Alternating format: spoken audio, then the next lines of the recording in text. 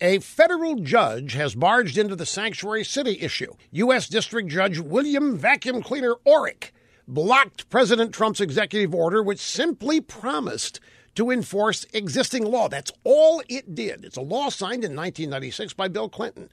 And the law withholds certain federal money from cities that flout federal immigration law.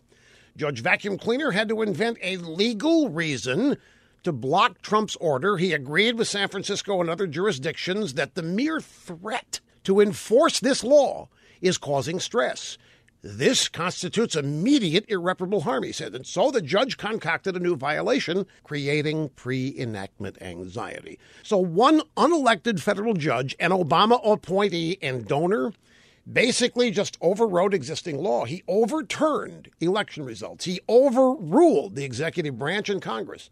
Judge Orrick, not Trump, is the one acting dictatorially. The left's gloating started immediately. James Williams, lawyer representing Santa Clara County, told CNN it's a huge win.